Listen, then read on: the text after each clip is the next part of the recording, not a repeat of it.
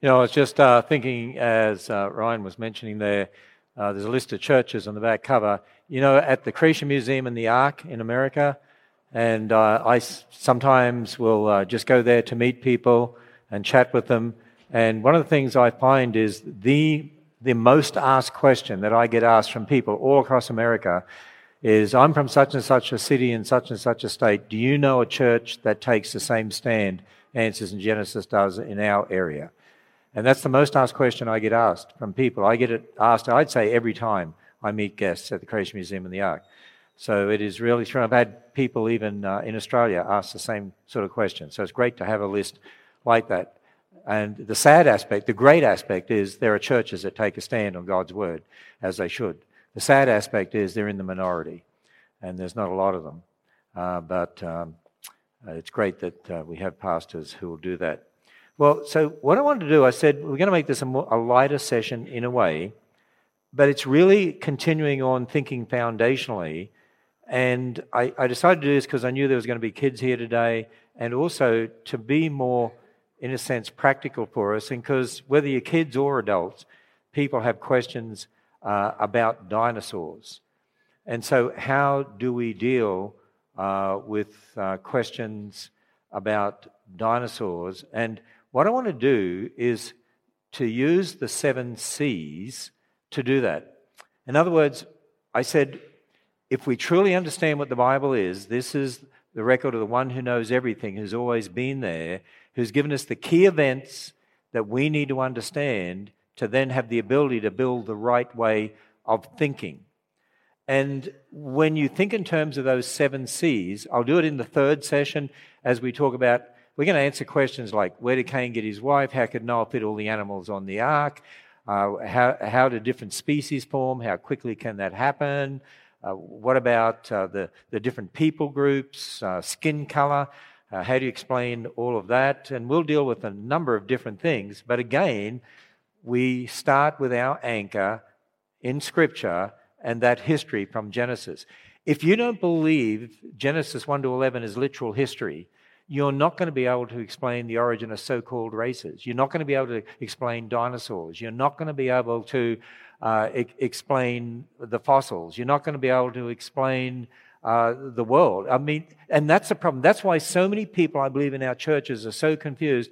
And there's so many adults that have come to me and said, I don't know what to do with dinosaurs. And I'm going to tell you, yes, you do, if you think foundationally and you believe God's word. And what I want to do is show you don't have to be a PhD expert. And I'm just going to give you the big picture understanding. And you'll find the kids will understand it, hopefully, and all the adults and so on. So we're going to think in terms of a perfect creation, marred by sin and death enters, the flood of Noah's day, the Tower of Babel, to where we are at the present time. Actually, when you think about it, here's what we're saying. This here, from creation, corruption, catastrophe, confusion, Christ, cross, that's already happened. Right? And when you understand that, you look at the world and say, oh yeah, it's a world of death and life. It's a world of hate and love. Yeah, I understand, because it was a perfect world marred by sin. Oh, we got fossils all over the world. Yeah, I understand the event of Noah's flood. Well, we got all these different people groups. And actually, there are flood legends and creation legends in groups all across the world that even sound similar to Genesis. It's because they're all descendants of the people from the Tower of Babel going back to Noah. Okay, I understand that. We date our calendars from an event 2,000 years ago, from the one who stepped into history to be the babe in a manger, died on a cross, raised from the dead. And so all these events have already happened. So right now, we're somewhere here, or here, maybe here, could be there, maybe we're over there. Anyway, we're there somewhere, and you get the idea. And we're waiting for the new heavens and new earth, right? And as you put that together, see how this all fits together. It was a perfect creation. It'll be perfect one day in the future. Sin and death entered the world. That's why God's Son died on the cross, to pay the penalty for sin and conquer death and offer a free gift of salvation. The flood of Noah's day, a judgment because of man's wickedness, but a message of salvation. God had Noah build an ark of salvation, and one door in the ark, and only those who went through the one door were saved. God judged this world because of our sin, and he provided one door for salvation, the Lord Jesus Christ, who said, I'm the door. And the Tower of Babel reminds us we're all one race, we're all descendants of Adam, so we're all sinners, and so the gospel is for every tribe and nation. And it all fits together. And more we're finding churches all over the world, missionaries are using the 7 C's because, you see, a lot of what's happened in our churches, we're teaching about all these different issues. Their kids are there and we teach all these different issues and doctrines, and they don't know how it all comes together. But you start foundationally from the Bible, then you've got the anchor, and then you have the worldview, and then they understand it. So I'm going to do that with dinosaurs. And when you come to, notice I didn't say if, when you come to the Creation Museum and the Ark, okay, so at the Creation Museum we actually have a dinosaur exhibit. We have dinosaurs at the Ark too, but the primary exhibit on dinosaurs is at the Creation Museum. And the Ark concentrates on a number of different things, different topics, but the Creation Museum is specifically a walk through the Bible. That's what it is, using life-size exhibits, walking you through. So mums and dads and kids, as they walk through, they learn, okay, perfect creation, marred by sin, the flood of Noah's day, the Tower of Babel, the gospel, and they get it. They understand. And then we answer the questions as you go through. So I'm going to use the 7 C's to explain dinosaurs. Now, how do you do that? Well, based on the 7 C's for the topic of dinosaurs, and this is in the book, Dinosaurs for Kids, which really means for big kids, little kids, old kids, young kids. That's what it means. I came up with 7, what I call the 7 ages of dinosaurs.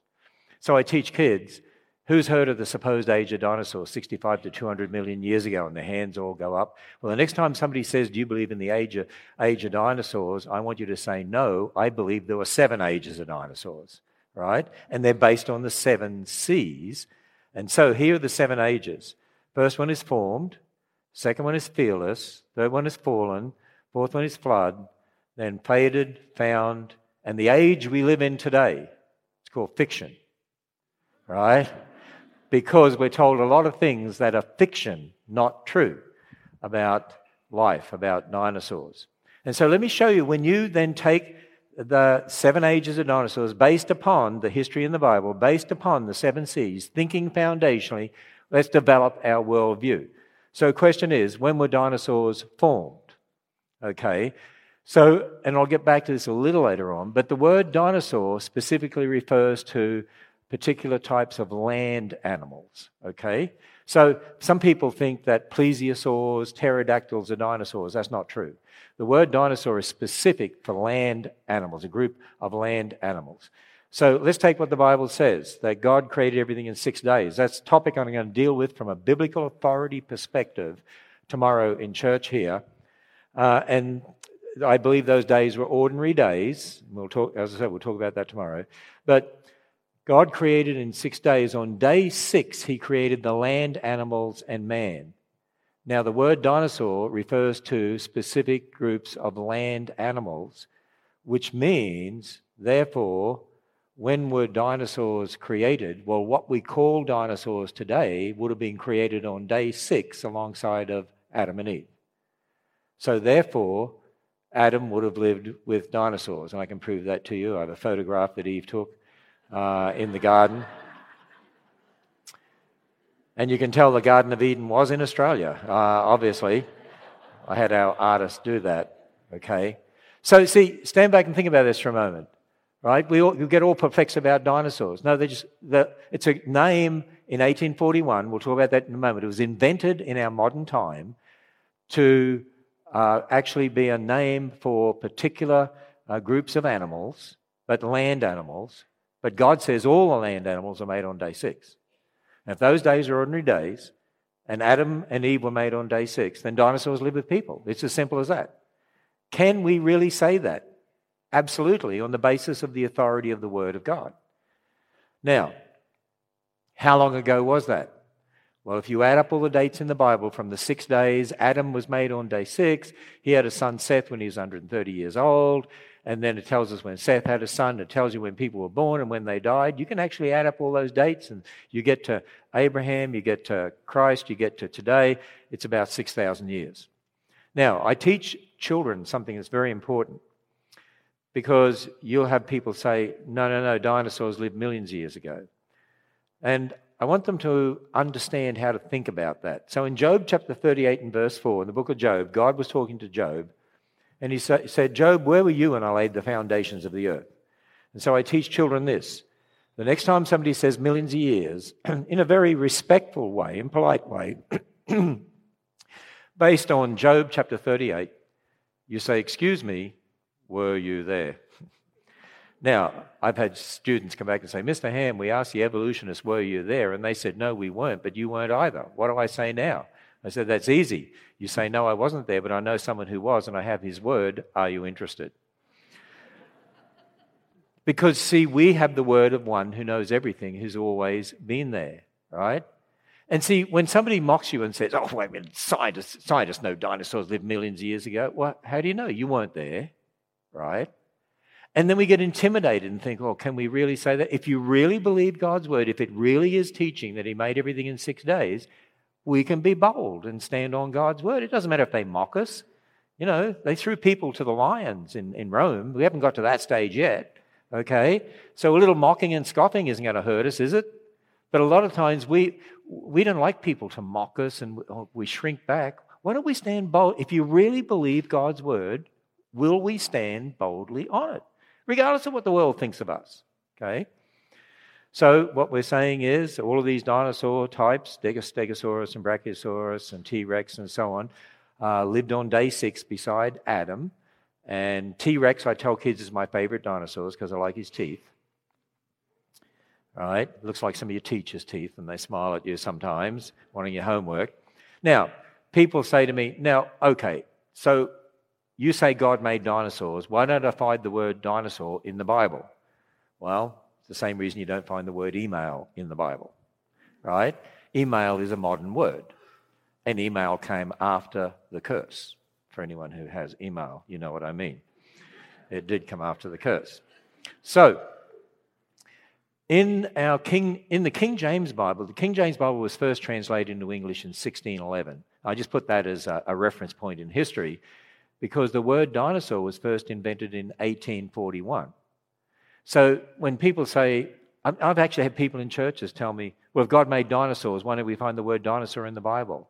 That is such an ignorant, sorry, but it is, ignorant statement, because the word dinosaur is a made-up word by a human being, a man called Sir Richard Owen, famous British anatomist, who was looking for a word to describe creatures. He'd found Megalosaurus and Iguanodon, and so he came up with the word dinosaur based on 2 Greek words, Dinosaurus, which today we sort of loosely translate that to mean terrible lizard. And that's one of the reasons why people think all dinosaurs were great big monsters and terrible lizards and so on. But that's not true either, because we've actually found a lot of dinosaurs aren't that big. So it's very different to what people think. Most people, I find a lot of adults think dinosaurs are all these great big monsters. Well, there certainly were some great big creatures that we call dinosaurs, but not the majority of them. So if the word dinosaur was invented in 1841, if people were familiar with these in the past, I wonder if they had a name for them. Well, the interesting thing is we do find dragon legends in cultures all over the world. In fact, the flag of Wales has the dragon as a emblem. There are dragon heads. There's sculptures of St. George and the dragons. There's lots of dragon legends. And what we're suggesting to you is it's very possible, because many of those dragon sculptures, descriptions, do seem to fit with some of the dinosaur skeletons that we find. And we're suggesting that some of these dragon legends could actually be references to real animals. In other words, not just mythological stories, real animals. Maybe they've been embellished over time, but real animals, and perhaps some of them were dinosaurs. Think about it. There are flood legends in cultures all over the world. Why? And at the Ark exhibit, we actually have a whole section on flood legends. Well, because there was a real flood, Noah's flood. At the time of the Tower of Babel, when people split up and moved away, they took that account with them. Some of them embellished it, changed it. But you'll find, even with the Australian Aboriginal people, that some of their myths and legends have stories that sound like Noah's flood. And so the American Indians, the Fijians, the Hawaiians, Eskimos, all across the world, you find these flood legends going back to the Babylonians. And there are many elements similar to the Bible. Here's an interesting thing. This happens in the Christian world as well as in the secular world. Oh, the Babylonians have stories like the Jews in the Bible. It's obvious the Jews borrowed their stories from the Babylonians. That emphasis is even in our theological colleges, right? That Genesis was written in response to, the mythology of the day and so on. And that's a denial that the Bible is God's word, that is God-breathed. But the point is, when you look at some of those legends, like the Babylonian legends, there's all sorts of different things, gods cutting each other in half and water spewing out. And when you look at some of the descriptions of the vessel that the people sailed in, they don't fit the description in the Bible, and they certainly wouldn't fit the animals and certainly wouldn't float very well. You know what it reads like? It actually reads like the Bible is the original, and the others are perversions, change versions of the original. You see, it's interesting. The way things are taught in the secular world and Christian world, they get it the wrong way round. And the reason the Christian world gets it the wrong way round because they're so influenced by what the world teaches. And so we think that it's very possible. Now, we can't be dogmatically assert that. So instead, I'll dogmatically assert that it is possible that many of your dragon legends could actually be references to real creatures that today we call dinosaurs. And then, people have this idea that all dinosaurs are great big monsters. Actually, that's not true, because the average size of a dinosaur, there's two main groups of dinosaurs, and when you divide them into these two groups, the average size of one group is about the size of a bison, buffalo, and the average size of the other group is more like the size of a sheep or something like that. And so that's the average size. And there were those dinosaurs that were as small as chickens. I mean, if they'd have survived to today, I'm sure we'd have Kentucky Fried Dinosaur instead of Kentucky Fried Chicken. And here's the other interesting thing, and I'm not going to go into this in detail. We've actually got, in the new book, Glasshouse, and in some of the other books too, we have information on this. But evolutionists believe that dinosaurs evolved into birds, right? And so when they're eating Kentucky Fried Chicken, they believe they're eating dinosaur. Actually, evolutionists today actually do say dinosaurs aren't extinct. Did you know that? You read some of the modern material on dinosaurs, they say they're not extinct because they're flying around your backyard. Because they say modern birds are dinosaurs. We live not far from the Cincinnati Zoo, which is said to be one of the leading zoos in America, and they have a bird exhibit. You go into this area where all the birds flying around, and they have a sign, and it says, "The dinosaurs went extinct millions of years ago, did they? No, birds are essentially modern short-tailed feathered dinosaurs." And so we've got a number of articles on our website. I'm not going to get into that right now, dealing with this issue of supposed feathered dinosaurs. And we would say, no, there are no feathered dinosaurs. It's one of the reasons why, too, it's interesting that, and this will come up at the end of the talk, but do you realize there's many animals living today of which the same kind are found in the fossil record at the same time evolutionists say that dinosaurs lived, right? But they would never say that dinosaurs could have lived on in the present world, because dinosaurs evolved into birds. It's all a part of their evolutionary explanation. Well, I'll come back to that. So then people say to me, you really mean something with teeth like that lived beside Adam? Wouldn't Adam have been worried when T-Rex was considering lunch? He might have been considering Adam for lunch. And the answer is no, because if you take God's word, and God's word as written, originally all the animals were vegetarian. Genesis 1:29 and 30. Genesis 1:30 said the animals ate plants, right? Now, you'll be mocked at for believing that, because people will say to you, T-Rex with sharp teeth, vegetarian, how stupid can you get? Really? Actually, you can point out how illogical they are when they say that, but we'll get back to that in a moment.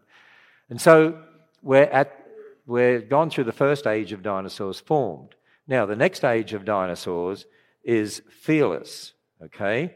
And the reason that I say that, I'm just going to put my clock on here so that I remember what time it is. There we are. So, anyway, a day's like 1,000 years. I'll interpret it however I want. So, we've gone through formed and now fearless. The Bible tells us in Genesis 1:29, God said to Adam and Eve, you can eat fruit and so on.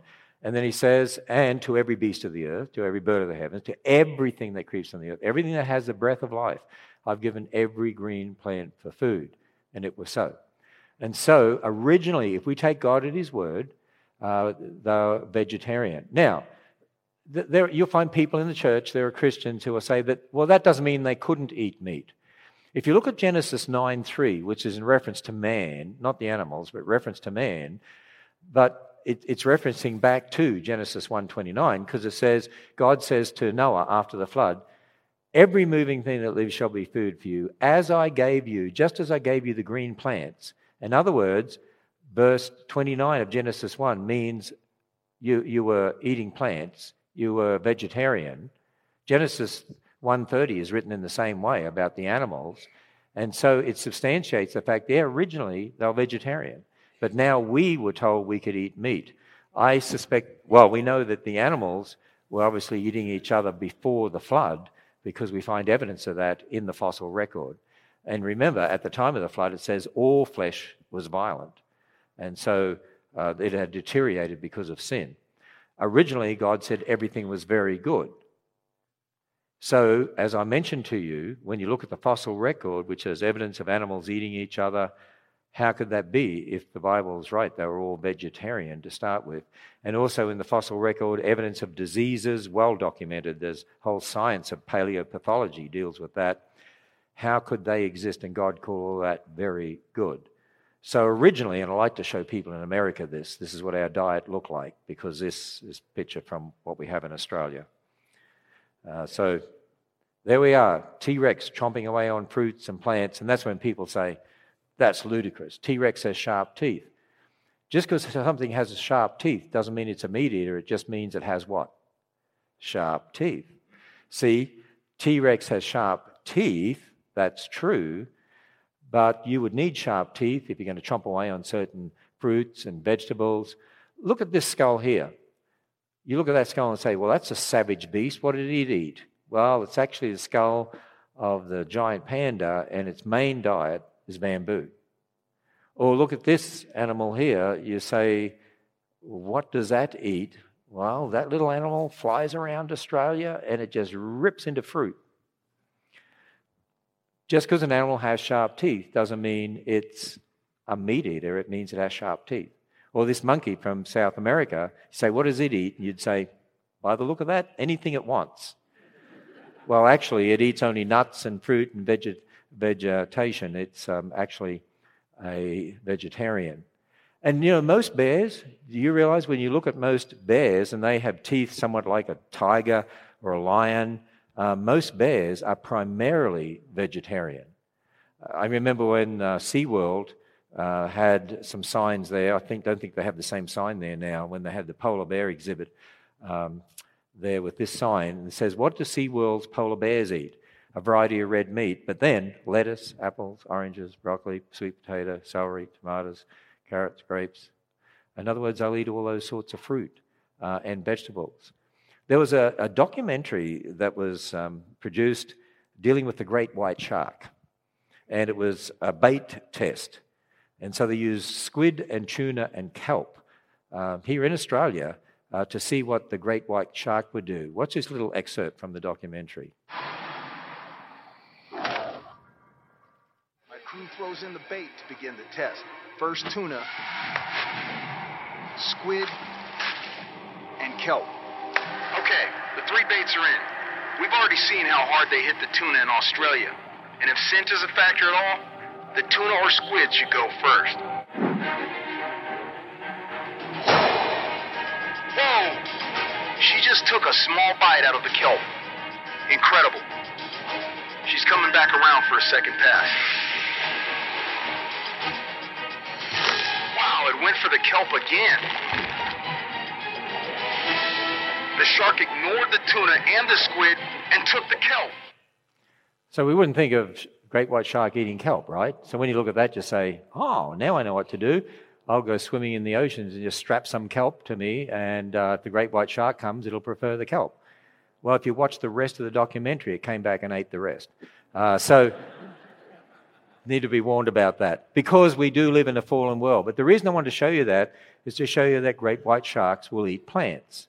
And so will alligators. This is an alligator, and it's actually eating kumquats out of a tree. So it's eating fruit out of a tree.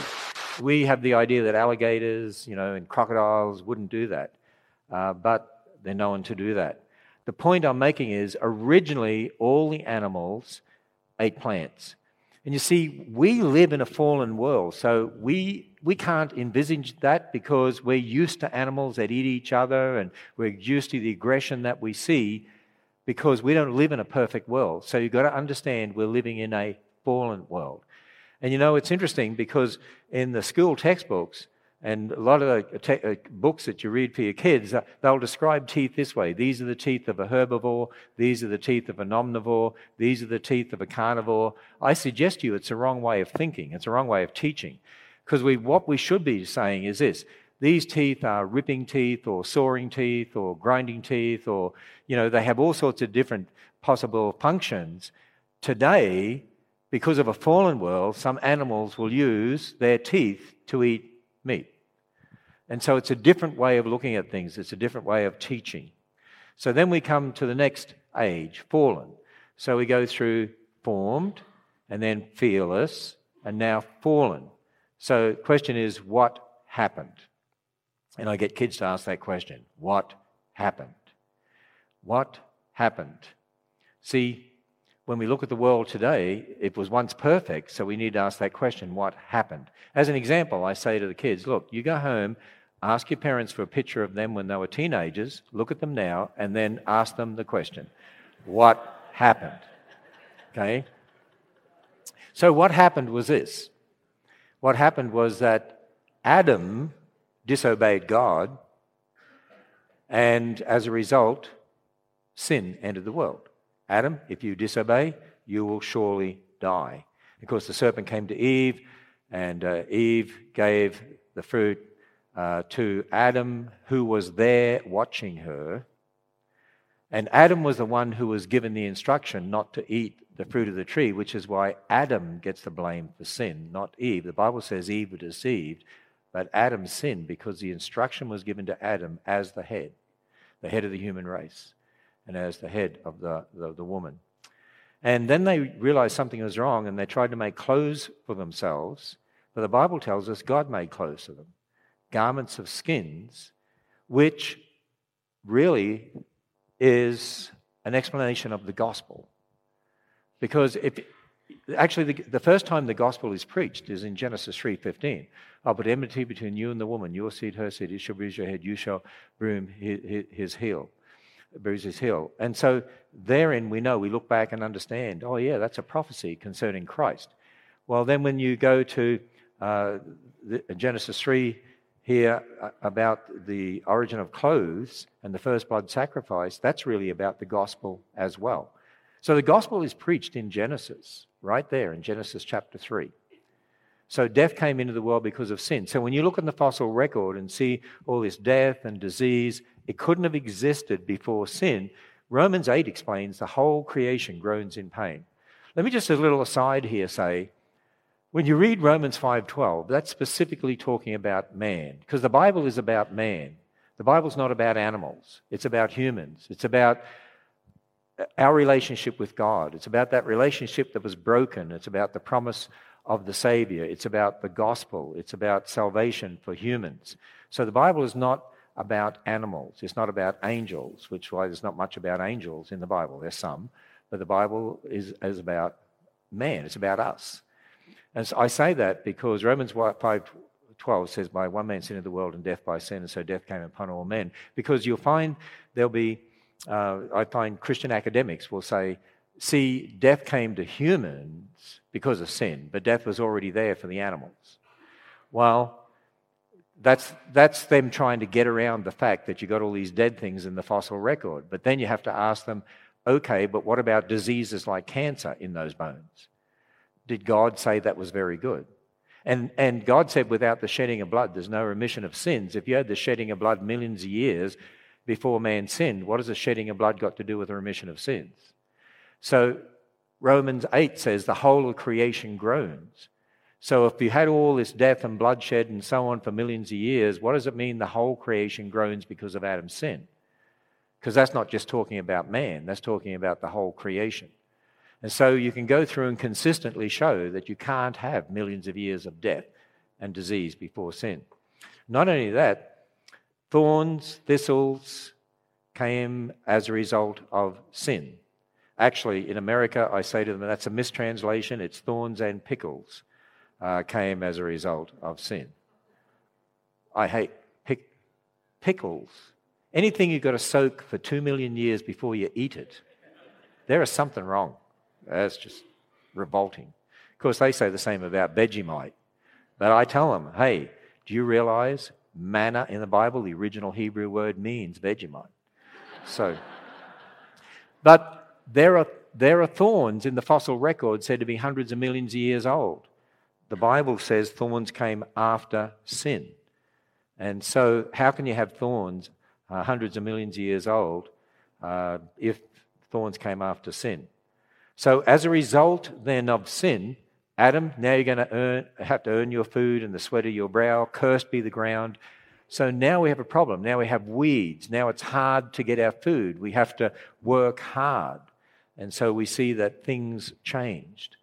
And so it's totally different to what it was like originally. Animals started eating each other. Maybe they had a turkey roast or something like that. And the world became so violent. I mean, Cain killed his brother Abel. And so you can imagine by the time of the flood, people had rebelled so much that God said every thought of their heart was evil continually. Think about this. We think today's world is bad. I've had people say to me, don't you think today's world is like the world of Noah's day? I say, no, it's nowhere near it. You think this is bad? Can you imagine what it was like? Noah was a preacher of righteousness and no one believed him. Only 8 people went on the ark. Can you imagine what it must have been? I don't think we can imagine what it was like. It must have been incredible. And then you read about Noah as a man of faith and he did everything God commanded him to do. You think about that. Noah, in the midst of a world of wickedness where every thought of their heart was evil continually, and only Noah's family was saved on the ark, and we worry about a little bit of scoffing and mocking we get because we stand on the word of God? Hey, if Noah can do that, we can. That's why he's there in that Hall of Fame in Hebrews 11. By faith, Noah. Well, God told Noah to build an ark, a great big ship. So now we come to the next age, the flood age. So we've gone through formed, created on day 6, the dinosaurs, fearless. There was no sin, and so all lived in harmony, and they were all vegetarian. Fallen, because of sin, everything changed. So the whole creation changed. Now we come to the flood, and the Bible says 2 of each kind, 7 pairs of some, but 2 of each kind of land-dwelling, air-breathing animal went on board the ark. So it wasn't the sea creatures, it was the land-dwelling creatures, and 2 of each kind, not species. And then we're going to talk about that in the next session when we deal with speciation and natural selection. And so to help us understand, we would say kind is more at the family level of classification. So there's one dog family, you only needed 2 of the dog family on the ark. You didn't need all the species of dogs that we have today. And so when it comes to dinosaurs, you had to have 2 of each kind of dinosaur. And then people say, but they couldn't fit, they were too big. Well, remember, the average size of a dinosaur is pretty small. In fact, dinosaurs laid eggs, and the biggest egg we found is about the size of a football. These are fossil dinosaur eggs we have at the Creation Museum. And even Stegosaurus, when he has to have an egg, was pretty small. One dinosaur called a Mosasaurus was the size of a mouse. I remember when Buddy Davis, who's our dinosaur sculptor and singer, those of you who know Answers in Genesis will have heard of Buddy, and we're over in North Queensland a number of years ago, and we visited a crocodile farm, and I had Buddy hold the crocodile eggs, and then I asked him to hold the baby crocodile, and then I asked him to hold the mother crocodile. And he declined to do that because in a fallen world, that wouldn't be a good idea. But the point of that is crocodiles start out pretty small and they can grow to very large creatures. While dinosaurs hatched out of eggs, the biggest egg we've ever found of a dinosaur would be about the size of a football. And so dinosaurs started small and grew up. Now, some of them grew to enormous sizes, but only a few. Mainly your sauropods grew to be very, very large. But I suspect God would have chosen young adults to go on the ark. And you can have within any kind, you do have a variety of sizes. And so I don't think God would have chosen senior citizens to go on the ark to repopulate the new world. Okay, I think he would have chosen young adults to do that. And actually, do you realize that even when you look at a T-Rex, the biggest T-Rex skeleton they found is about the size of one of the biggest elephants we found. We don't worry about elephants going on the ark, if you think about it. And so there was plenty of room anyway when you look at the size of the ark, and we'll do more of that in the next session. So when it comes to dogs, you only needed 2 dogs on the ark. You didn't need all those different species on the ark. So the 2 dogs go on the ark because there's one dog kind. Now with dinosaurs, there's not one kind, right? With dinosaurs, there's multiple kinds. And so you've got different kinds. You've got, for instance, a kind that would include the Triceratops, the kind that would include the sauropods. Actually, our research indicates probably there's about 80 dinosaur kinds altogether. That would mean 160 what we call dinosaurs going on the ark, of which most of them weren't that big. So you realize it's nothing like what many of us think it was. And so here are the animals going on the ark. You always notice my little Australian emphasis I put in things there, like the kangaroo and wombats and koalas and so on. They are going on the ark, inside the ark. Now here's something that's interesting. At the ark exhibit, we actually have a section dealing with what I call the bathtub arks. Because I believe that this is a major problem in our churches.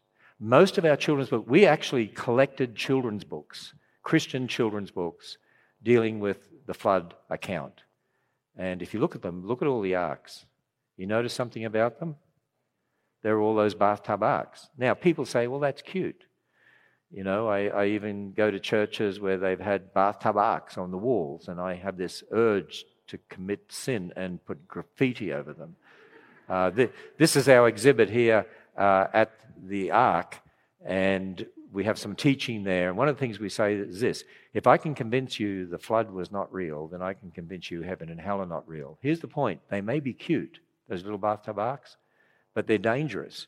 Because, you know, you go on to the atheist websites, the secular websites, you know one of the big accusations against the flood? Noah couldn't fit all the animals on the ark. Bill Nye brought that up during the big debate. Noah couldn't fit the animals on the ark. If you give your kids pictures like that, you've told them Noah couldn't fit the animals on the ark. No wonder they grow up believing what they've heard, that you can't believe the account of the ark. It's just an interesting story. It's mythology. And so what I do at my kids' programs, I say, you know what? I hate those bathtub arks, right? So we're going to sink the bathtub ark. So I want you to count to 3, and then we're going to yell, yay. This is what I tell them. I say, I'm going to bring the real-looking ark in, and then we're going to sink the ark, and we all yell out, yay. And then we do it again because I hate those bathtub arks, and we need to get rid of them, all right? So we are. And also, we need to be reminded that Noah's ark is a picture of Jesus. As Noah and his family went through the door to be saved, so we need to go through that door to be saved. And so when you see our ark there, our life-size ark, and we do this picture here, so we have one door, there it is, that one door of the ark. And so inside, we have a whole exhibit about that door, and we have a cross shining on the door. It's interesting, the cross, actually, it's lit by light. We have a light that shines through our template, and shows up as a cross, but it's done very subtly, and we meant that way, and it actually shows up more when you use your cell phone and take a photo. Because it's light, it actually shows up more on your photo on your phone than it does in real life. And we've actually had people who have taken photos there, gone home, and sent us an email and said, we took a photo of the door and we got home and a miracle happened. A cross appeared on the door. So we have to sort of let them down and say, sorry, but it was actually there. But that's why I love for people to get their photograph taken at the door and teach their kids about the gospel. That's what it's all about. Well, then the Bible says fountains of the deep broke open. Only those people, this is one of the dioramas we have at the museum, only those people that were on the ark were saved. Those people, animals outside the ark drowned, and you'd expect to find billions of dead things buried in rock layers, laid down by water all over the earth, and that's what you find. And then I remind people, see, you can't have all this death and disease in the fossil record before sin. It makes sense that this came after sin. The flood makes sense of the fossil record. And when I talk to kids, I say to them, you realize fossilization is a unique event. It's a catastrophic event. I mean, think about it. If you go home and find out your pet cat just died, and the reason I use cats is because I can't stand cats. So you go home and find out your pet cat died. Imagine what would happen if you took it outside, you put your pet cat on the lawn, and you put a sign on there, scientific experiment in progress, dead cat fossilizing, do not touch. And then, like a good student, you get out your notebook and you start taking notes. Day 1, dead cat on grass. Day 7, smelly dead cat on grass. Day 11, very smelly dead cat on grass. Day 12, bits of cat missing. Day 30, where is cat? Because what happens is an animal decays and rots. Doesn't take long, and other animals can eat them and so on.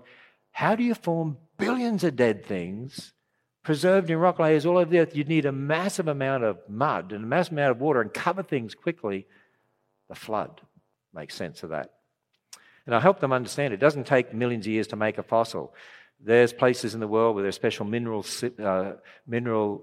springs, and you can put in a little toy teddy bear and turn it into a fossil teddy bear. Or go to Tasmania, where there's a museum where they have a fossil hat. A miner left it in a mine in about 1830 or so, and they came back 50 years later and found it wasn't a soft hat anymore, it was a hard hat. So it doesn't take millions of years for petrification or processes like that. So the ark lands, and the animals, including the dinosaur kinds, come off the ark. They line up, get their photographs taken.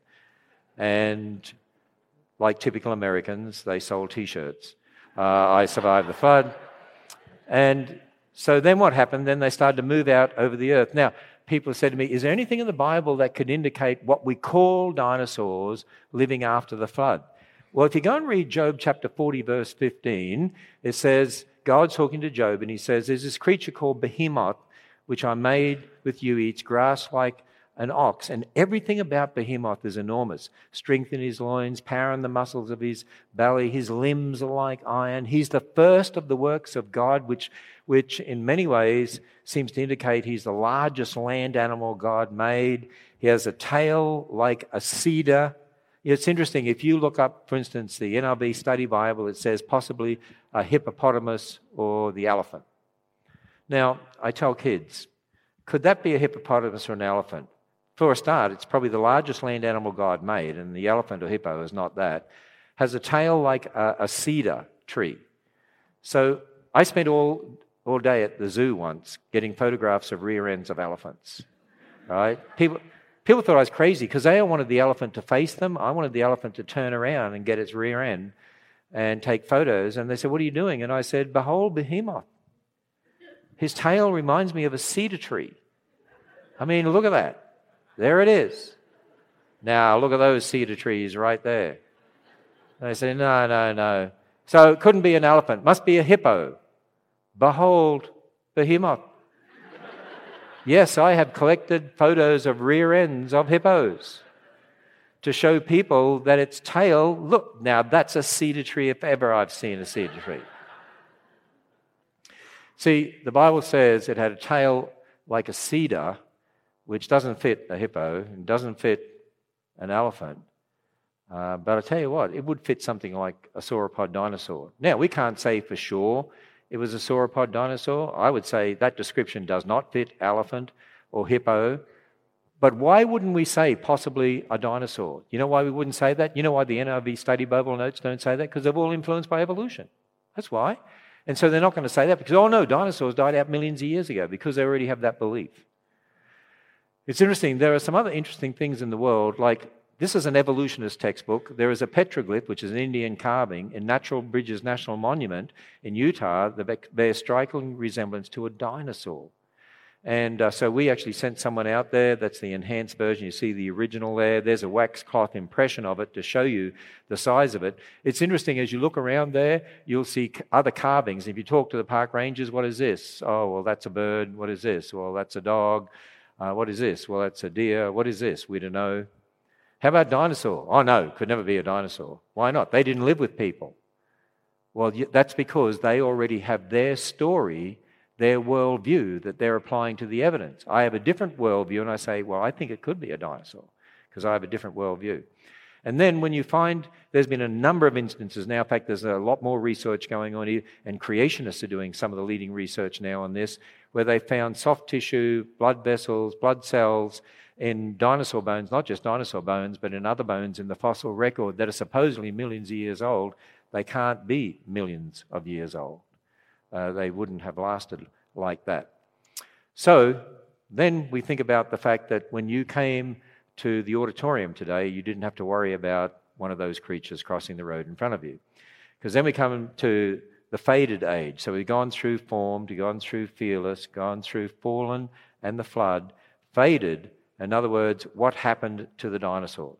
And there's lots of different ideas the evolutionists have. You know, they died of indigestion, they died of overeating, they went on one of those diets you see on TV, they got hit by an asteroid, they died in the Ice Age. And I tell people, I actually know what happened to the dinosaurs, and it's very simple. It really is. They died. I mean, there it is. We know what happened to it. It's not a mystery, right? See, dinosaurs are fascinating, but there's no mystery. Think about it from a perspective. If you went to a zoo and talked to people about why do you have endangered species programs? Why? Because this one, there's only a few left in the wild, and this one, there's only some in captivity, and we're losing all these animals, and lots of animals have become extinct. You mean not just dinosaurs? No, not just dinosaurs. Lots of animals have become extinct. Why have animals become extinct? Well, it could be because climates change. It could be because people killing them. It could be because of catastrophes, diseases, killing each other. Oh, what happened to the dinosaurs? Oh, we don't know. It's a big mystery. But see, if you put dinosaurs alongside of Adam and Eve and the other animals and take then the account in the Bible and the flood and the ark and after the flood, it's no mystery. It's the same sort of thing happened to them as happened to other animals. And then we come to the next age, which is found. And I like to use this as a teaching point, and that is when were dinosaurs first discovered? And some people will say, well, in the 1800s in England, when they first discovered the bones of dinosaurs, and I say, no, that's when dinosaurs were rediscovered. When were dinosaurs first discovered? Well, what we call dinosaurs were first discovered by Adam, because God made them beside Adam. You see, people say, but aren't dinosaurs prehistoric creatures? You know, it's interesting. In churches sometimes I'll say to people, tell me the names of some prehistoric animals, and they'll yell out all sorts of names, and I'll just make a little statement to them. How can you have prehistoric anything when history began from when it was recorded, Genesis 1:1? See, because we're all secularized. We're all evolutionized. And here's another interesting point. You've probably heard of the horseshoe crab, which lives today. And this is horseshoe crab in the Ripley's Aquarium in Gatlinburg, Tennessee, actually. And the sign says the horseshoe crab has survived virtually unchanged for over 300 million years. One of the most ancient living creatures on Earth. They existed 100 million years before dinosaurs and before flying insects and flowering plants. There's a whole list of animals I could give you like this. They're called living fossils, and actually, a lot of the modern animals we have today, their kind is in the fossil record at the same time, according to evolutionists, or before dinosaurs. And the point I'm making is this. You'll be mocked at for believing that dinosaurs could have lived with people, and yet there's creature after creature after creature that's alive today that the same kind, evolutionists will say, lived with dinosaurs. And yet they say, you're stupid for believing dinosaurs could have lived with people.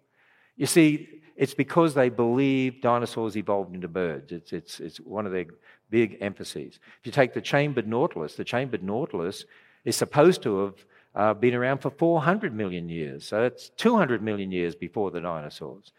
There was a sign at Currumbin Bird Sanctuary about crocodiles, and they don't have this sign there anymore, but they have a different sign. But it says the crocodile body plan has not changed much in over 240 million years. It's even older than the dinosaurs. So they're happy to have crocodiles living with dinosaurs, and crocodiles live with people, but don't dare say dinosaurs could have lived with people. So it's just illogical. And actually, I got a list from, we've got a guy that's done a lot of research in museums around the world, fossils that are supposed to be the same sort of age as the dinosaurs from 65 to 200 million years. You can go through and list them, parrots and squirrels, and it just goes on and on. They live today, and you actually find them there. What about the Wallamai pine tree? Remember when that was found outside of Sydney? And it was a shock to people because they said, but this tree we thought became extinct because it lived with the dinosaurs. Here it is living today. So lots of examples like that. Then we come to the last age, fiction. And I illustrate it this way. An hour and a half from the Creation Museum is a children's museum in Indianapolis, said to be the best children's museum in America. I tell people, no, the best children's museum in America is the Creation Museum and also the Ark. But if you go to the Children's Museum, you'll see they indoctrinated millions of years, millions of years, millions of years, millions of years, millions of years, millions of years, millions of years. See, our kids are indoctrinated in millions of years. You hear it on TV all the time. They hear it at school. They often see it in the signs at zoos and so on. Millions of years, millions of years. And I teach kids, I have a special name for dinosaurs. I call them missionary lizards. And the reason I call them missionary lizards, when you find a dinosaur bone, it's dead. You agree it's dead? And when you look at a dead bone through the Bible, starting with that foundation, we know that death came into the world because of sin. And we know that everything was perfect, but Adam sinned. And the Bible says the wages of sin is death. That's why we all die, because we're sinners. But God shows his love for us, and that while we're still sinners, Christ died for us. And he said, I am the door. If any man enters by me, he'll be saved and go in and out and find pasture. And so here's what I wanted you to get from this. When we take that foundation in Genesis and the Bible as our foundation for our worldview, then even if you know nothing about dinosaurs except you know they were land animals, all you have to do is take that worldview and say, okay, now let me apply it to dinosaurs. So why do I find fossils of them? Probably the ones buried during the flood. So how old would they be? Well, the flood was 4,300 years ago. So what happened to the dinosaurs? They died out after the flood like lots of animals have. What did they eat? Well, originally before sin, they were vegetarian like all the animals were. See what I mean? When you believe that?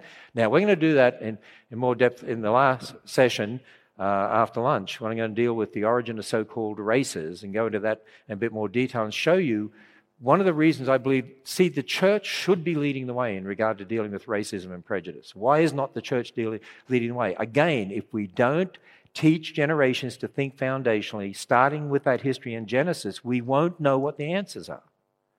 But when you have that foundation, you've got the answers, and the answers for the world. That's why we need to get back to the authority of the Word of God.